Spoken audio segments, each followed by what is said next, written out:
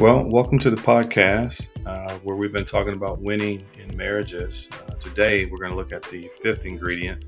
And the question I would ask you before we jump in is, can blended families have a successful marriage? I think they can. Let's learn a little bit more about this, and I hope it blesses you for those who are actually in a blended marriage. Let's see what God says about this and how we can help and give some practical instructions about two families coming together with previous children involved. Let's jump in.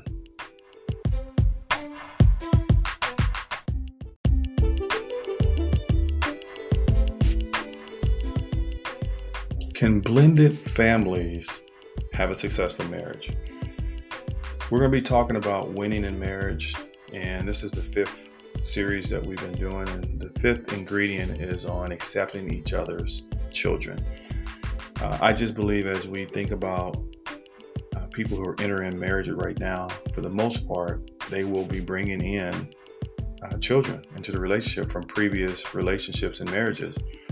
And I was doing some research, and one of the things that it talked about is, people that are getting married right now, it makes sense that there would be other children involved, depending on that. Just people are having kids, and sometimes relationships and marriages did not work out. But one of the things that it revealed is that 70% of marriages will end in divorce that are blended families. I just thought that number was just off the charts, meaning that 30% will survive. And in fact, it talked about that within those that actually end in divorce, it will happen within 3 years. Now, I like statistics, but I'm also an optimist. I just believe that those odds can be beaten. I believe they can be improved upon.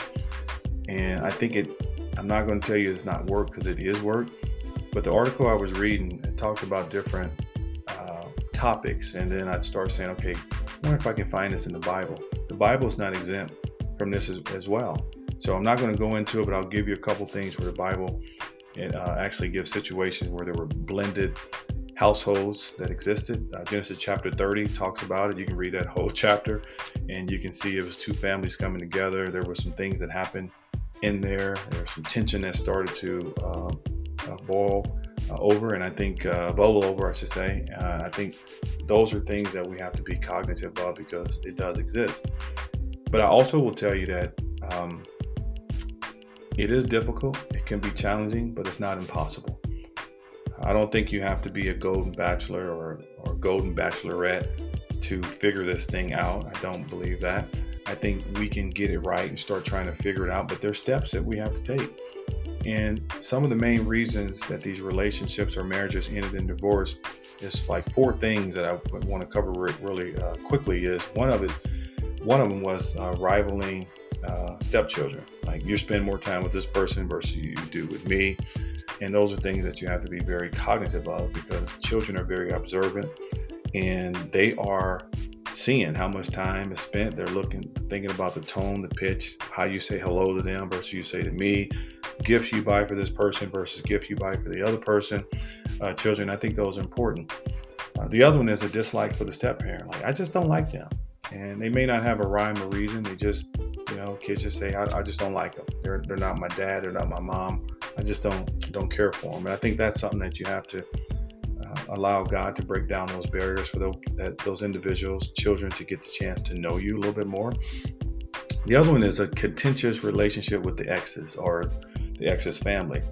And sometimes it's a competing relationship. Sometimes they're not talking, but then sometimes it's from a competing standpoint. Like, hey, we're taking the kids to Disney World, so you got to have them back here on a certain date. And then next you know, the other rivaling spouse, well, we're taking them somewhere else because, we're going somewhere too. So, and it's like competing, and the kid is right there in the middle. And I know sometimes that exists, and then someone just gets to the point they give up. So, you know what?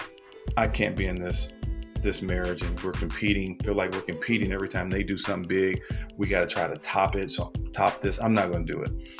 And then the last one is, which I think is key, is the disciplinary actions, depending on the child's age.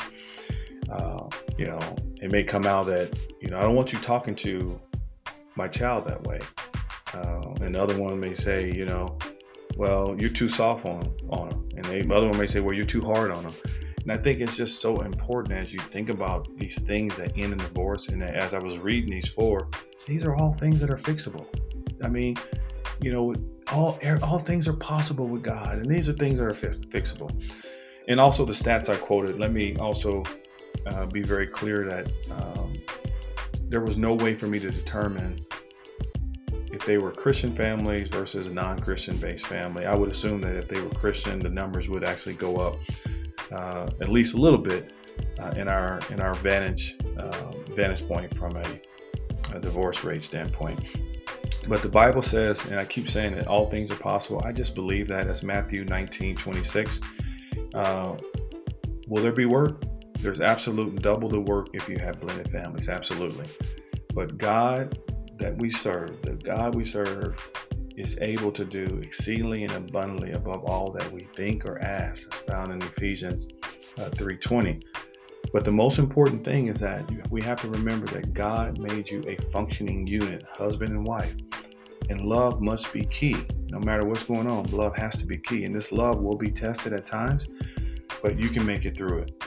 Well, how do you know, D-Mac? How do you know that? How do you know that I can make it through a blended marriage and make it successful? Because I did. And I'm grateful for the experience that I had with my daughter early on and my wife.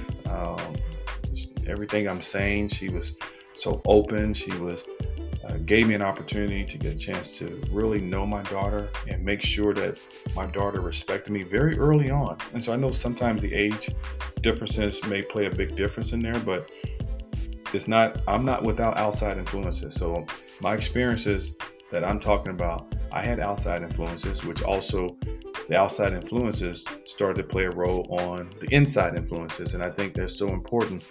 And my wife was very supportive in this and getting things corrected. There were times that I did want to get out of character. And the only thing I can say is, but God. So God is the key. He is the cornerstone to making a blended family work. And I'm going to say it again. It doesn't mean that there will not be challenges, because there will be. But I've seen God turn things around. And again, I won't go into any specific details, but I'll just say, but God. And He is great. He values marriage, whether it is a blended marriage or if it's just a natural through kids being born of that marriage. He honors that. And I want to pray for you just really quick. God, I pray for married couples right now. I pray for those single who are dating and they have children from other individuals, and they're thinking about getting married.